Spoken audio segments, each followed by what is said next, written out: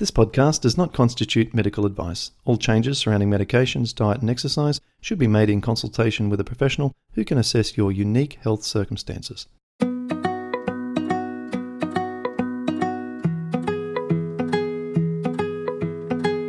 Welcome to the Rheumatoid Solutions podcast with Clint Pattison, helping you to live an easier, healthier, and happier life.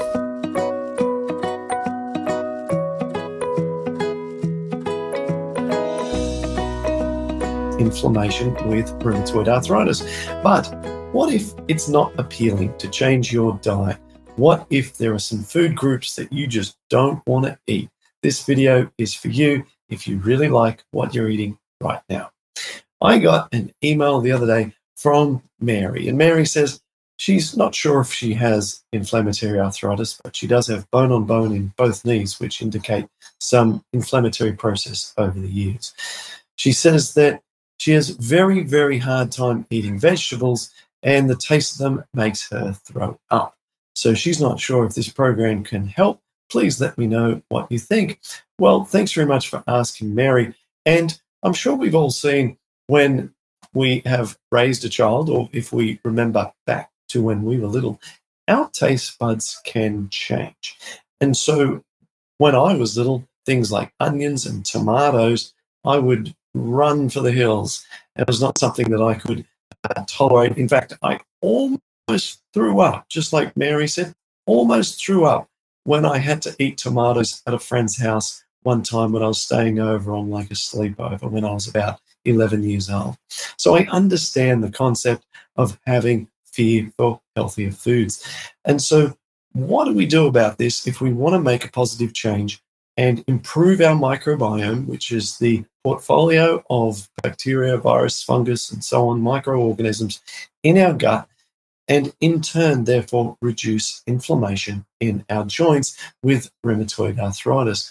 Well, a study came out a few years ago, and it's called The Influence of Taste Liking on the Consumption of Nutrient-Rich and Nutrient-Poor Foods. And in the conclusion of this review study, where they looked at studies that have been published over the years on this topic, it not surprisingly showed that really sweet foods and salty foods, which are associated with nutrient-poor foods, things like deep-fried foods, oils, even meats, which have a very limited nutritional profile.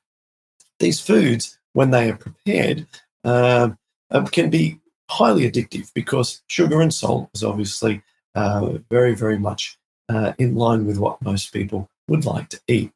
However, as we've just talked about, our taste buds can change. And this study concluded that with the appropriate repetition of a particular food, we can then begin to not only tolerate that food, but enjoy that food.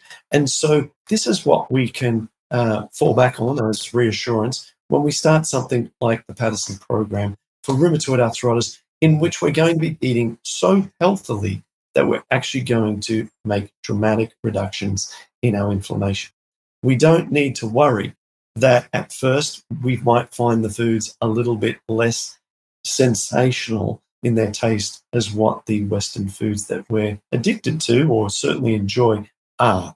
And with time, as our microbiome changes, so too does our taste buds, and we start to crave the healthier foods. And I see this all the time with people. They say, previously I never used to enjoy XYZ food, and now I love it.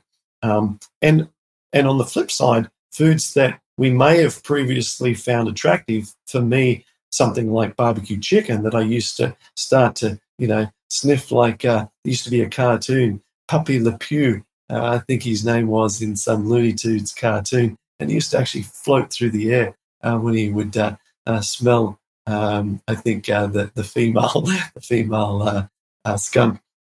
And I used to go towards the barbecue chicken like Puppy Le Pew. But now I head on the other direction as if it were the skunk. So, our taste buds really, really change. So do our smell and what we feel is healthy, not healthy, and what we're just simply attracted to in terms of our diet. So I would encourage, and I will go and encourage Mary to go ahead and get started on healthy changes, you only get one body.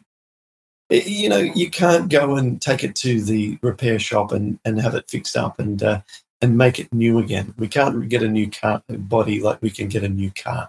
We've got to take this seriously. This is crucially important. And why wouldn't we tolerate for a couple of weeks while our taste buds adjust some foods that we haven't eaten before, but we know that eventually when we eat delicious fruits and vegetables and whole grains and legumes, beans and nuts and seeds and things that, our body really easily assimilates, and when we do them in the order in which we've scientifically discovered are suitable for inflammation reduction, then we can live a much healthier and happier life.